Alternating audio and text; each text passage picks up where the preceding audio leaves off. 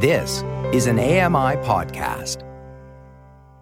Are you ready? Let's go. From AMI Central. Now circling in the neutral zone. Here's the pitch on the way. 36 yards for the win. This. Here comes a big chance. The shot. Is this the dagger? The neutral zone. Home run. This is as good as it gets. Now, here's your host, two-time Paralympian, Brock Richardson. You know, as someone who has been in the media for, let's call it 7 years now, I've become such creature of habit, to the point that today I had to send umpteen reminders because one change happened in my schedule and I was worried that I was going to be late. And I am not late, I am here on time, as I should be. But when I have somebody else in my house that's not supposed to be there on a regular basis, you can get distracted rather easily. You're tuned in to another edition of The Neutral Zone. Welcome to the podcast-only edition of The Neutral Zone, as we were not live today due to AMI Audio's continuing coverage of the Paralympic Games. Alongside me this week is Claire Buchanan. Claire, how are you? I'm doing fantastic. Not liking this level of snow I'm seeing in the city today, but I'm also trying to catch up on my sleep. I don't know about you guys, but watching the Paralympics really into the middle of the night has thrown me off. Yeah, I absolutely agree with you. I got into bed let's say 12:30 on Thursday evening after Canada and Korea played each other. It was good. Needless to say, I'm feeling a little bit on the sleepy side, but all will be well. The games will be over at the end of the weekend, so hopefully we can catch up on some sleep at that point. Also joining us is Cam Jenkins. Cameron, how are you? I'm doing great. I have to agree with Claire. I'm watching the snow come down a little wee bit here in Brampton, and it's going to be interesting to see what the snow's like. And for the Paralympics, I'm watching it, but I'm doing it on replay on the CBC Gem app. So, not to throw it in your faces, but I've been getting some good sleeps lately, which is good for me because I usually don't. So giddy up. The problem with looking at this into CBC Gem is that I always log on to social media, newbie mistake, in the morning, and then I see the result of something that I wanted to watch. So I need to learn better on how to handle this because clearly I'm a newbie. This has happened 3 or 4 times over the week, and you'd think I'd learn after like the first 2, but no. See, I'm the same way, Brock. I check social media as soon as that's kind of part of the start of my day. And I haven't been able to get into this habit or routine of not checking it and being able to, one, get a good night's sleep and be able to watch an event that has already happened. I'm still in this mindset of I got to watch it live. Yeah, I know. It's just I don't know. I think that watching it on the replay is okay. And even if I know the score the next day, I still want to see the actual game and how it got to that score, especially if it was super tight. So I don't know. That's just me. Yeah, I also understand that. And I have caught games that I know the score of. So I'm right there with you. It's time to get into our headlines for this week. Let's do it. Well, let's take a look at how Canada is doing in the medal count for Beijing 2022. Canada currently has a total of 21 medals, with 7 of those being gold, 4 being silver, and 10 of those being bronze. I think that Canada has done an absolute superb job of participating here in the Paralympics. I'm sure that there's going to be some more medals to come. I'm not sure if we're going to end up beating our 26 that we've done in a previous year. However, I think all of Canada should be proud of the Paralympians and how they've done during the Paralympics. Despite all of the turmoil that is taking place in Ukraine, they are showing an unprecedented level of resilience with a total of 25 medals, with 9 gold, 10 silver, and 6 bronze. It's tough for me to use the word inspiring in the disability community because sometimes it's used in the wrong context, in my opinion. And in this case, I feel like I should use the word inspiring because not knowing what your situation might be, headed back home and still being able to have 25 medals total at this point is unbelievable. Congratulations, Ukraine. You've done an outstanding job for second place so far on the overall medal standings. As we reported last week, Russia and Belarus were removed from the Paralympic Games because of the growing animosity and threats of nations boycotting the Games if this action was not taken. Both nations agreed to leave the village willingly and peacefully. However, it has since been noted that these nations may take legal action after the Games conclude. They admitted that this was not the right timing to do so, but that's probably what their next steps are going to be. Let's check in on our Twitter poll. How do you think the Canadian Paralympic team will do in the medal count? 38% of you said less than 26, and the exact same was tied with less than 26 as well at 31%. This week's question is, how have you been taking in the Paralympic Games? Your choices are on TV, CBC Gem, AMI TV, or audio. To cast your votes on this Twitter poll, here's how you can do it. All right, everybody, huddle up. There are 5 ways to get in touch with the Neutral Zone on Twitter. Number 1, at AMI Audio. Number 2, at Neutral Zone BR. Number 3, at Neutral Zone CB. Number 4, at Neutral Zone Cam J. And number 5, at JWatson200. Now get out there and tweet one for the Gipper. We are pleased to be joined by Dominique Tremblay, who is a 2-time Paralympian in track. He competed in Atlanta in 1996 and Sydney in 2000. He has now joined the technical side of the Paralympic Games as a former athlete. Dominique, welcome to the program. Thank you, and thank you for having me, guys. Can we start by talking a little bit about how you became involved in parasport as an athlete? Oh, that's a long time ago. So, I have cerebral palsy. I was born with a disability, and I always loved sport. So, I wanted to be a hockey player like everybody else when I was a kid, but, couldn't put any skate on, and, trying to play in the NHL, pushing a chair is not really successful. So that dream went out the window. And so when I went to high school, there was a place where I could play wheelchair basketball and try different sports. So I started to play wheelchair basketball for fun. Then I played some wheelchair rugby, some badminton, some tennis, and other sports. And that's how I became involved. And when in 1992, I was in college. And at the time, I found out that a guy from Nigeria was not able to attend the Olympic qualifier for his country. And because he couldn't put his 2 hands behind the starting line. And he ended up going to the Paralympic Games and won 2 gold medals and broke all the world records that were at the time. So I figured, the Paralympic Games is something that, I could do. And I started doing wheelchair racing. And so I did my first national competition in 1992 in November in Toronto, Vardy Village. You may know that place. And then I was selected to be on the national team shortly after that. And I attended my first international competition in 93. So that's all how it started. Before we turn things into your current role at the Summer Paralympic Games, can you tell us a little bit about your experience as an athlete at the Paralympic Games? To be an athlete at the Paralympic Games is quite an experience.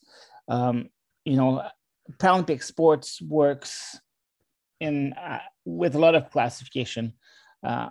In track and field, my classification is T34. So the last classification that use a wheelchair to move around the track. I'm not in the highest part of the classification in the T34, so I'm not the best athlete in that category. If you look at my results at the Paralympic Games, I always finished last, but I figured that, I retired in 2000, and for 2004 and 2008, my classification was cut out because there was not enough athlete. So I'm the sole reason why the classification was cut out, or anyway, that's the excuse I use. But it was quite an experience. I really loved Paralympic Games, and this is why I wanted to stay involved in sports, because sport is my life, and it always has been and always will be. Can you talk to us a little bit about when you developed your interest in becoming involved in the technical side of the games? After the Sydney Paralympic Games, I stayed 2 years in Australia. I studied a little bit there, worked in different places. But I always had the syndrome of what I want to do when I grow up. I studied to become a journalist when I was in college. I worked 4 years for the Canadian Broadcasting Corporation, Ottawa, the French side, in a sport department. But when I came back from Australia, I did not really want to go back to work as a journalist. I wanted to do something else. And I received a phone call from Quebec's Wheelchair Sports Association at the time, and they were looking for somebody to work as a communication coordinator or something of that nature. And I said, yeah, I would like to do that, try it, to give it a go. And then after that contract ended up 7 months later, there was an opening to be a communication coordinator again at the Canadian Wheelchair Basketball Association. And I got the job in Ottawa. And so I did that for probably a year and a half. And when that contract went over, the Canadian Cerebral Palsy Sports Association came and says, are you looking for a job? And I said, yes, again. And that was the organization that was responsible for my sport when I was on the national team. So they knew me, they knew what I was able to do, and they were looking for somebody in communication and also help with the admin on the national team, the bocce national team at the time. And I said, yeah, okay, I'll do that. And that's how I started. And then I became more and more involved with the administration of the national team, the Canadian national team. And I really loved doing that. And I think that if I knew that, sports administration existed when I was in high school or beginning of college, that's probably the route that I would have taken, knowing at the time. So sport admin is really the type of job that I like to do. And that's how I became doing that. Dom, was there a level of comfortable with the the organization with bocce, the Canadian Cerebral Palsy Sports Association, because you had known them, you'd played with them, or would you have taken that job regardless, do you think? Well, when you always you're looking for a job, any position you would take, with a few exceptions, I'm guessing. However, the Canadian Cerebral Palsy Sports Association knew me and I knew them. So there was a level of comfort. I didn't know much at the time about bocce. I knew sport in general, and that's how I became involved in the administration of bocce in general. Maybe before the games in Athens in 2004, where I was a media attaché for the Canadian team, I rarely seen any bocce competition.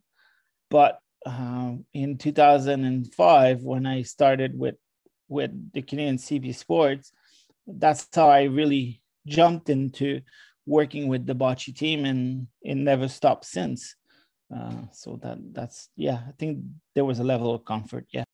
Can you talk a little bit about your role with the BizFed, which is known as the Bocce International Sports Federation? So the BizFed is a fairly new federation. So in 2012, bocce, which was at the time under the CP Israel, the Cerebral Palsy Sports Association umbrella at the time, but they decided to become an independent sport. And in Canada, I was very interested about competition structure and how you would qualify a team to the Paralympic Games and tournaments and ranking and all that stuff. And there was a few people around the world that knew my interest for that. And so BizFed came in 2012 when I was at the Paralympic Games in London. They came and see me and says, would you be interested to become a volunteer for the association and work to try to increase the competition opportunity for athletes that plays bocce? And I said yes, because this is what I always wanted for bocce athletes, is the opportunity to play more and showcase the talent of those athletes. So that's how I started getting involved. I became a member of the board of the federation in 2013. I became a part-time staff in 2015. And in 2017, I became a full-time staff, and I never left. We're joined by Dominique Tremblay, who is a two-time Paralympian in track, and he's also involved in the technical side of bocce on the Paralympic side. And you're listening to The Neutral Zone, and I'm alongside Josh Watson, and of course, I'm your host, Brock Richardson.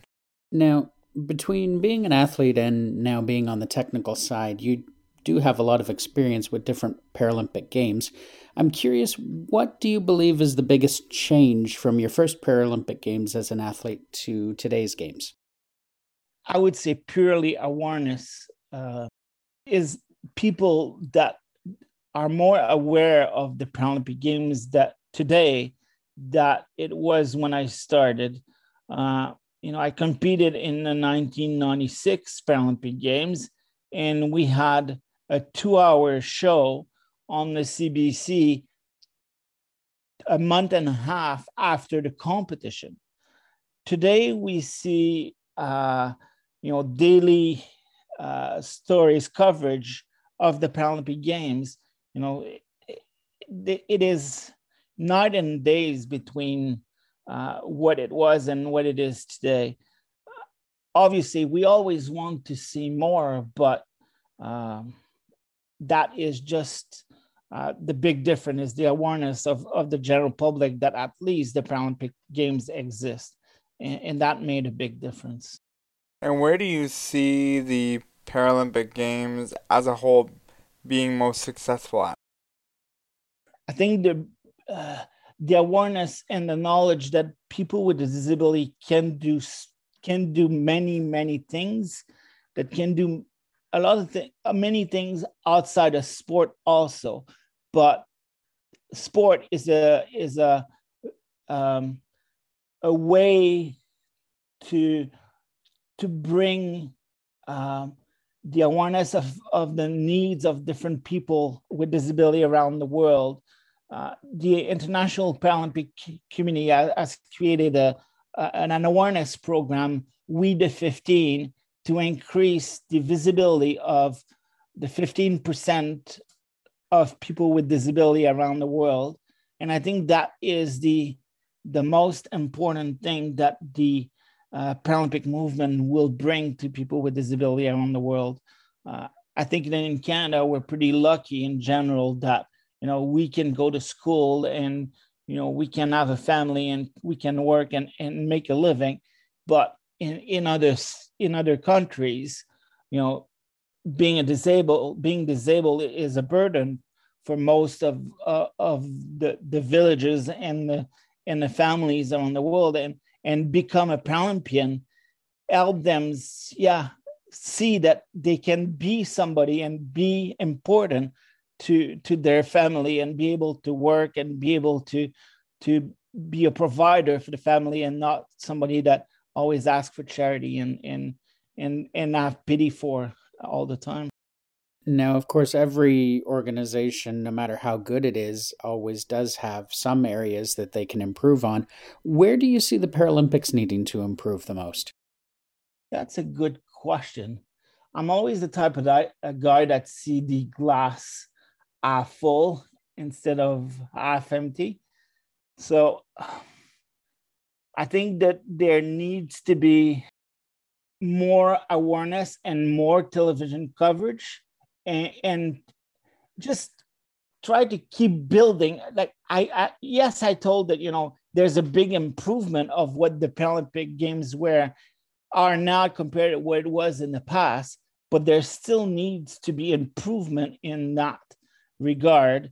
We're still a little bit at the expense, like at the needs of the International Olympic Committee, that we probably the IPC or the International Paralympic Committee cannot survive with the help of the International Olympic Committee. And I think that they need to be a little bit more independent and start growing as a whole, as an organization, and be a little bit more independent by itself, and by being an organization that promotes awareness and that people with disability is important, then it will get in that direction, I believe. If you're looking at this from a perspective of, whether an athlete or on the technical side, where have you most enjoyed going to, and why? I really loved living in Australia. I was there for 27 months after the Sydney Paralympic Games. It is, Australia, people in Australia are a lot like people from Canada, but without the snow. And for me, that's a big plus. Unfortunately, it's a bit far from, my family and where I'm from. So I decided to come back. But I think Australia is the country that I really enjoy the most. But anywhere I go, I always try to soak up the culture and try to learn different things about where I go. So for me, every place that I go, it has something that I learn from, and something that I will cherish. So it's difficult to really pick a place other than Australia. Australia is certainly on my bucket list, that's for sure. Now, if you could pick anywhere in the world that you have not gone for a Paralympics, I'm curious what you would pick and why. Well, I think the next place on my bucket list, talking of bucket list, would be Africa. I've never been to that continent, so it is a place that is very, very different from Canada. So I look forward to visit there. I hope that it will happen this year, if I'm lucky and if all the stars are aligned. But if it's not working this year, I'll try to go in the near future, that's for sure. Dom, I think one of the biggest, let's call it misnomers, is that when you get to these games, whether it's Olympic, Paralympic, it's like, oh, it always looks like a well-oiled machine. It runs so well. The athletes are there, they compete, etc. Can you talk a little bit about what goes into putting on an event, and how early are we talking in preparation for events, and that it's not just, 2 weeks before we throw this together and Bob's your uncle and let's move on? It takes years and years of preparation. I've been involved working for an international federation, and we start discussion with host organizing committee for major events. 3 to 4 years before the competition happens, and we go and visit the venues, the accommodations, all the little things that we need. We go and visit 2 to 3 times a year in that period, and we have meeting with a numerous and list of people, and it's a very, very big task. And again, we are somewhat lucky because they host a test event before the Paralympic Games or any Pan American Games or anything like that. That's called the Olympics. So they already have some knowledge of putting a competition, because a competition is a competition. The only thing that different is the different particularity of the sport. But so even if we didn't have that, the experience of the people that work for host organizing committee of the Olympic Games, it would be even more work. So I think it's not something that you can put inside 2 weeks. It's 3 years work of hard work to make a game successful. Yeah, and folks, I just want to put out there, and Dom, you can jump in and correct me if I'm wrong, but we're not just talking about international events and Paralympic Games and all those things that, it takes a long time. Even you put on a national level competition, it takes time, and it's, it doesn't just happen overnight, and there's many volunteers, staff, and all those things that go into that. And I've been a part of many national events and international events, and Dom and I have known each other for a long time because I was involved in bocce, and one of the things that Dom was famous for at national championships was, okay, if you haven't filled out your sheets for the national team, here they are, and do them now or forever hold your peace. And so it just, and I can hear you laughing in the background, but the truth is that's where it started. Like, you finished the championships, it's like, oh, congratulations, but here are forms you have to fill out if you want to compete. And so I'm always 2 or 3 competitions ahead. When one is finished, I'm already thinking about not the next one but the one after that, right? Because there's booking for hotels and plane tickets and registration, and the athletes have the easy life. They just have to throw balls or run around the track or wheel around the track. But we as administrators, we have to make sure that the athletes have what they need to perform at their best all the time. So that takes time and that takes preparation, and we need to make sure that the athletes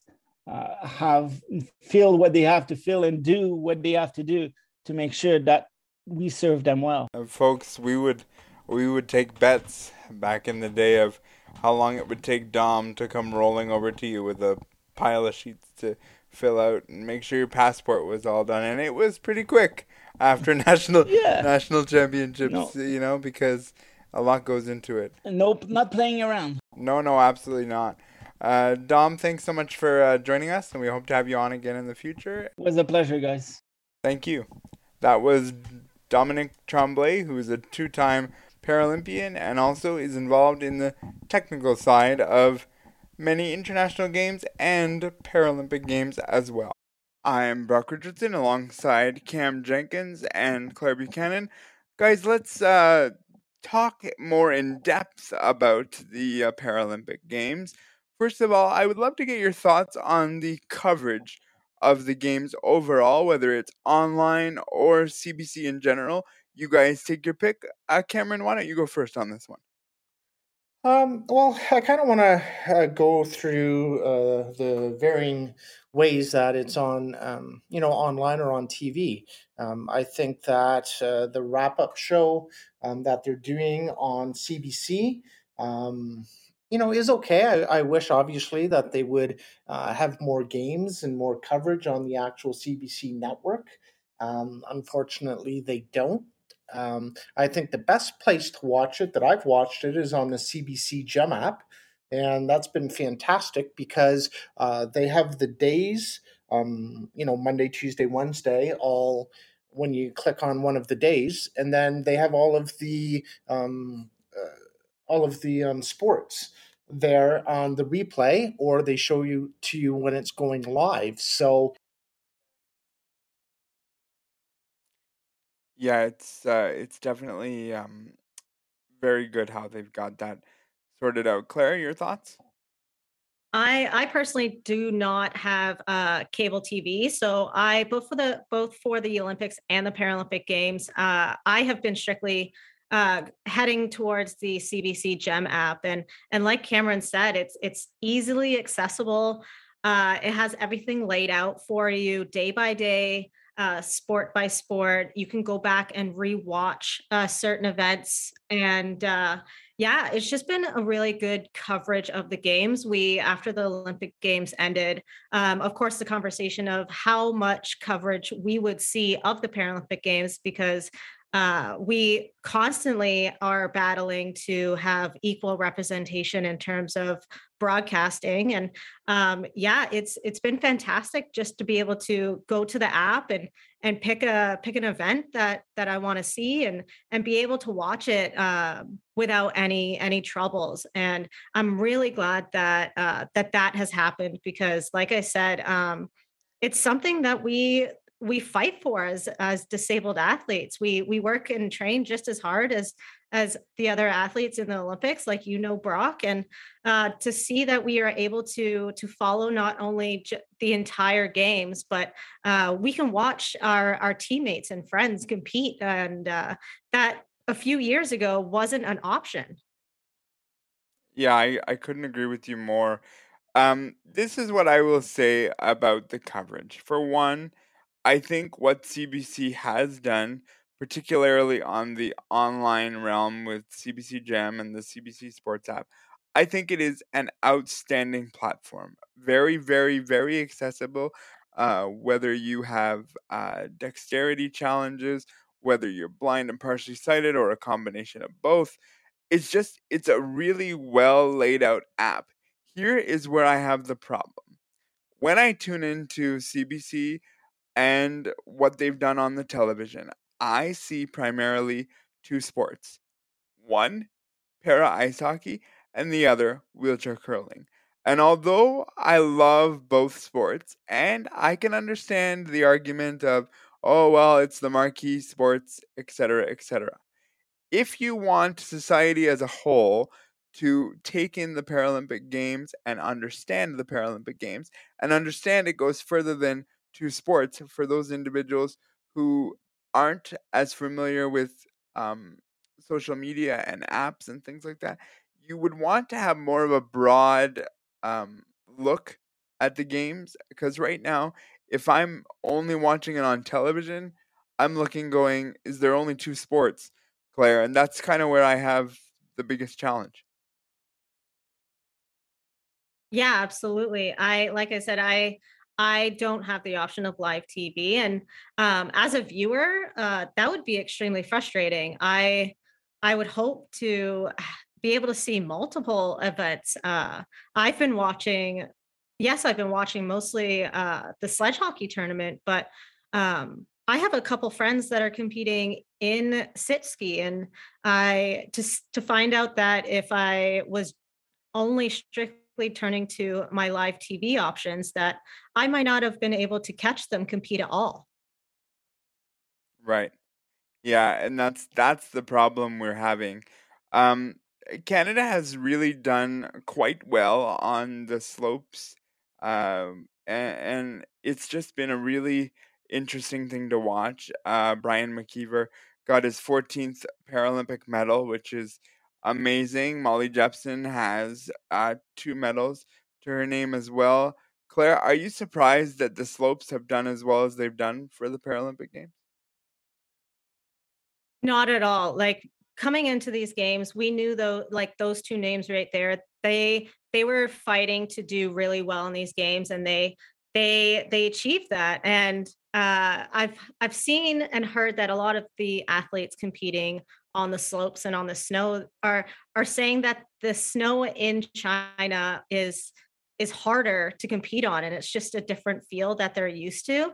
So to be able to go into an environment like that it feels a lot different than what you're used to is incredible. These athletes are adapting to their environment and still coming out onto the podium. It's incredible. With the slopes team, it's not just the veterans that are producing. It's exciting to see what the next 4 to 8 years are going to produce in terms of slope and snow style athletes in Canada. Yeah, it's really, really cool to watch, and I love the para snowboarding and what I've seen there. I want to switch gears to the para ice hockey team, which has garnered a lot of conversation. They started with the United States and they lost 5-0. Really didn't look very good at all during that game, and then they played Korea once in the round robin and then once in the semifinal. Claire, your thoughts on the men's para ice hockey program? Because I know I certainly have some. Yeah, there's definitely a lot of opinions being thrown around. Honestly, when I think about it, even before the games, you saw kind of behind closed doors, if you are connected kind of in the sledge hockey community, that the US had a few camps here and there spread out throughout the year or two. And then Canada decided to go with a month-long centralization in Calgary. And that right there, those two styles of ways to come into the games, quote unquote, prepared, that makes me think a little bit of like, are the Canadian boys burnt out mentally, physically? It's a very different looking team than what we're used to the last few games. There's, I believe, 7 rookies on the team. We have Adam Dixon that hasn't been on the team for a little bit, and he's back. There's a new backup goalie in net, and I mean, speaking of the backup goalie, I would hope that he would have gotten a little more reps during the tournament. I know that everyone's fighting for a medal here, and but at the end of the day, like, all of your players need reps in order to be prepared, and it's going to be a very, very interesting gold medal game between these two countries, because Canada said it themselves. Like Tyler and Billy both said it in interviews that the US is the team to beat, and so they have to go out there and prove that they can do that, because they have not done that yet. Here are my thoughts on the para ice hockey team. It's all well and good what we're seeing from them play Korea. Do I agree with the fact that they played the United States right off the hop? No, I don't. I think that was unfair to both sides. I think that, they should have gotten they both should have played Korea before they played Canada. I understand that. But Canada has not looked good. And I love Paul Rosen, and I love Paul Rosen for what he's done with the game and all these things.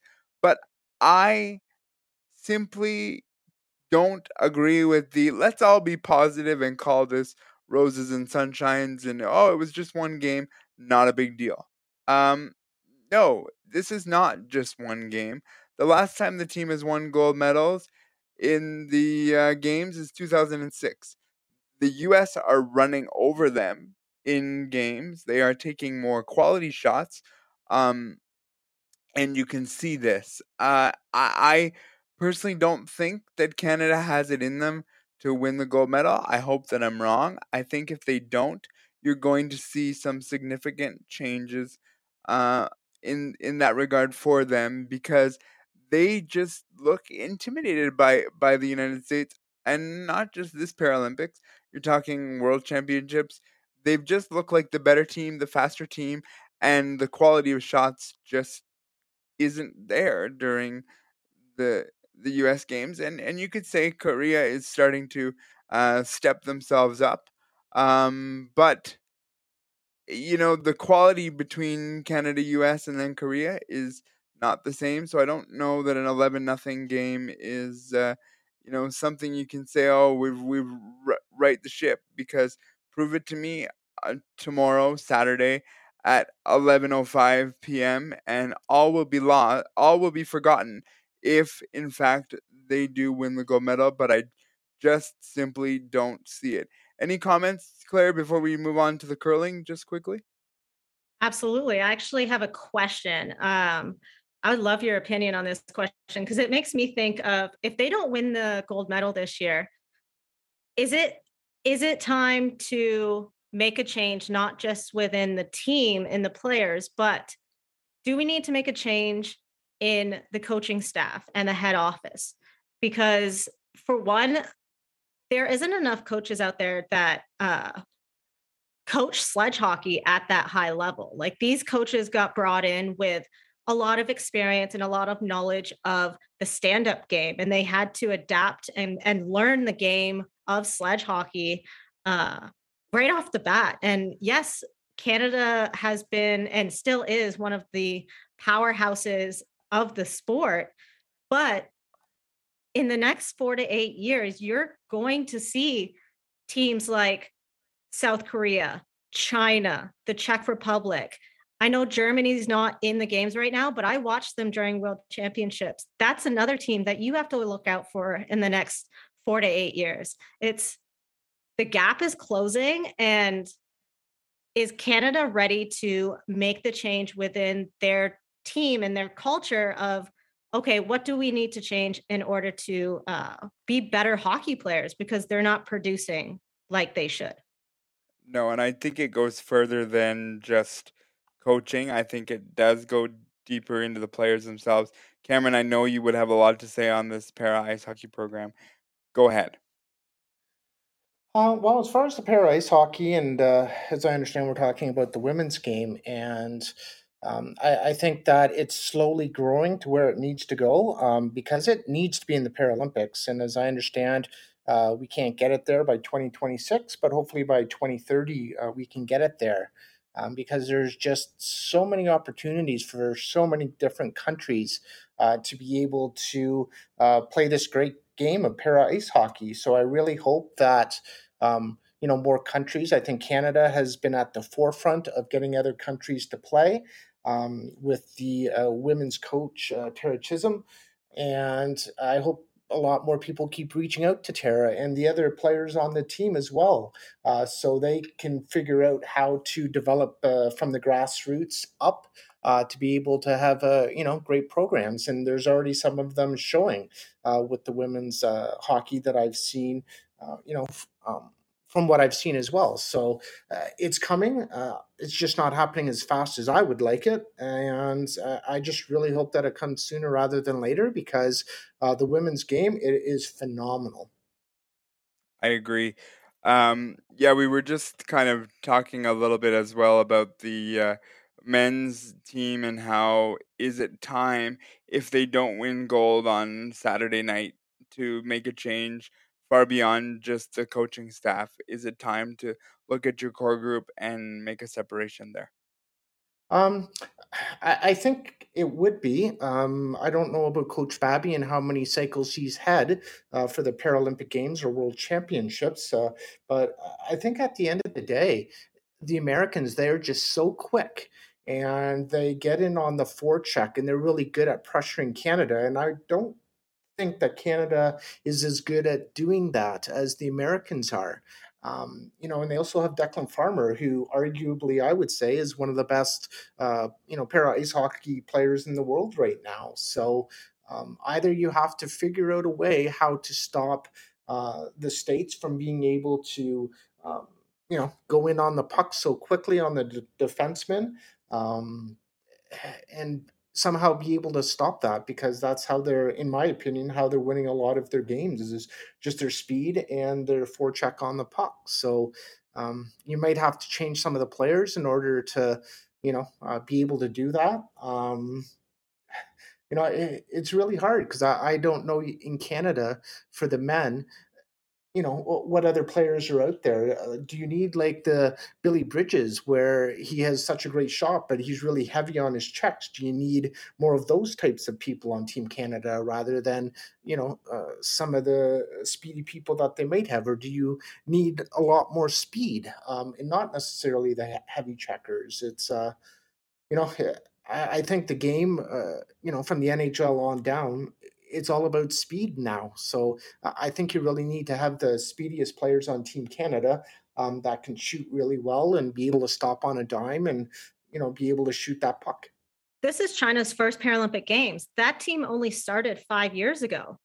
They started in 2017, and their entire game is based off of their speed. They knew coming into this games that if their puck handling and shooting wasn't up to par yet, that they had to be able to skate with everybody. And they've proven that. They're fighting for a medal now. Their first Paralympic Games, and they're fighting for a medal. And honestly, yes, I'm excited to watch Canada and US play because that is always an exciting game. But I'm really excited to watch the South Korea and China game because these are two teams that are about to break into those top spots and be teams to be worried about. And it makes me question should the Greg Westlakes and the Billy Bridges, should this be their last games? Because Greg Westlake didn't produce a point or a goal until last night. And Billy Bridges, again, it took him a couple of games to get that monkey off his back. And I think that the game moving forward, yes, you need some heavy hitters in on your defense and kind of in the neutral zone, but these guys got to be fast. The Americans, along with their amps, you got to be able to stay with them. Clara, another point, I want to quickly make, if that's possible, is that, with a lot of the Americans, a lot of them, and I don't mean to sound cold when I say this, but they are amputees. So I wonder how much of it is that they have a lot more muscle tone or muscles than compared to some of the other players that might have spina bifida, as an example, because that's a big one that a lot of sledge hockey players have as well. I wonder if that makes a huge difference if you have basically all amps on a team compared to, some of the other disabilities that people have, and if that's an advantage. Yeah, no, that's a great question. I myself have spina bifida, and there are some things that I do have to work extra hard for to get on the same level as, say, someone with a lower injury or that is an amputee. There's just a lot more. Your center of gravity is different. Your body is built different. Like, you're absolutely right, Cameron. Yeah, I mean, I will say this about talking to Josh Watson, one of our other colleagues on the program. He said the very same thing to me the other night on the phone, and he said, much the same as you, Cameron, that he doesn't want to be, insensitive, but that is the true fact of something that's, going on or what's happening. So I agree. I think that helps you with your speed. It helps you, in different ways that other people don't necessarily have to focus on whatsoever. So it's definitely a good US Paralympic conversation. team. Yeah, with the U.S. Paralympic team, I think a lot of the recruits that they have, is from their armed forces as well. So, and combined with having a disability where you may not be able to work out as hard or get your muscles to be where they need to be. I just wonder if that's a factor, and maybe Canada needs to also, get more people, from the Canadian forces or look at amputees in order to improve. That's exactly what my comment was going to be, Cameron, is I don't even hear about the Canadian program tapping into our veteran services and stuff. So I think that's definitely an untapped market, if you will, for the Paralympic Games, not just any sport, but sledge hockey specifically. And you know what? They're really good. There's a lot of good storylines with that as well. When you hear those stories, I mean, I'm fascinated every time there's a broadcast of like, the storylines of how you hear people were, uh, this happened to people, how they lost their legs, etc. And I do think that that would help Canada with their speed. The other team that I just wanted to give a quick shout out to was the wheelchair curling team. They got off to a 4-0 start and then kind of hit a few bumps in the road and ultimately ended up winning a bronze medal. That team is totally consistent, totally aware of what they've done. They've done 5 Paralympic Games with a total of three gold medals and 2 bronze. So that team right there is a solid team, and congratulations to them, and congratulations to everybody who has at this point gotten 21 medals in total, and we know the hockey team will get another one. Before we wrap up, are we getting gold or are we getting silver in hockey tomorrow night, Cameron? Well, I'm staying up for it, and it's going to be past my bedtime, so they better darn well get gold. Yeah, I hope we come home with the gold. If I was a betting person, which I'm not, I would bet on the US. I really think Canada has a lot to do and grow within their program. So hopefully the boys come away with it, but I'll definitely be up watching. Yeah, I'll be up watching, and unfortunately, I see a silver medal and big changes coming along. That is the end of our show for this week. I'd like to thank Claire Buchanan and Cam Jenkins. I'd also like to thank our technical producer, Matt Agnew. Our technical supervisor is Paula Deneen, and our manager of AMI Audio is Andy Frank. Enjoy the last weekend of the Paralympic Games. It'll be fun. Talk to you next week when we return live at 4 p.m. Eastern. Stay safe and be well.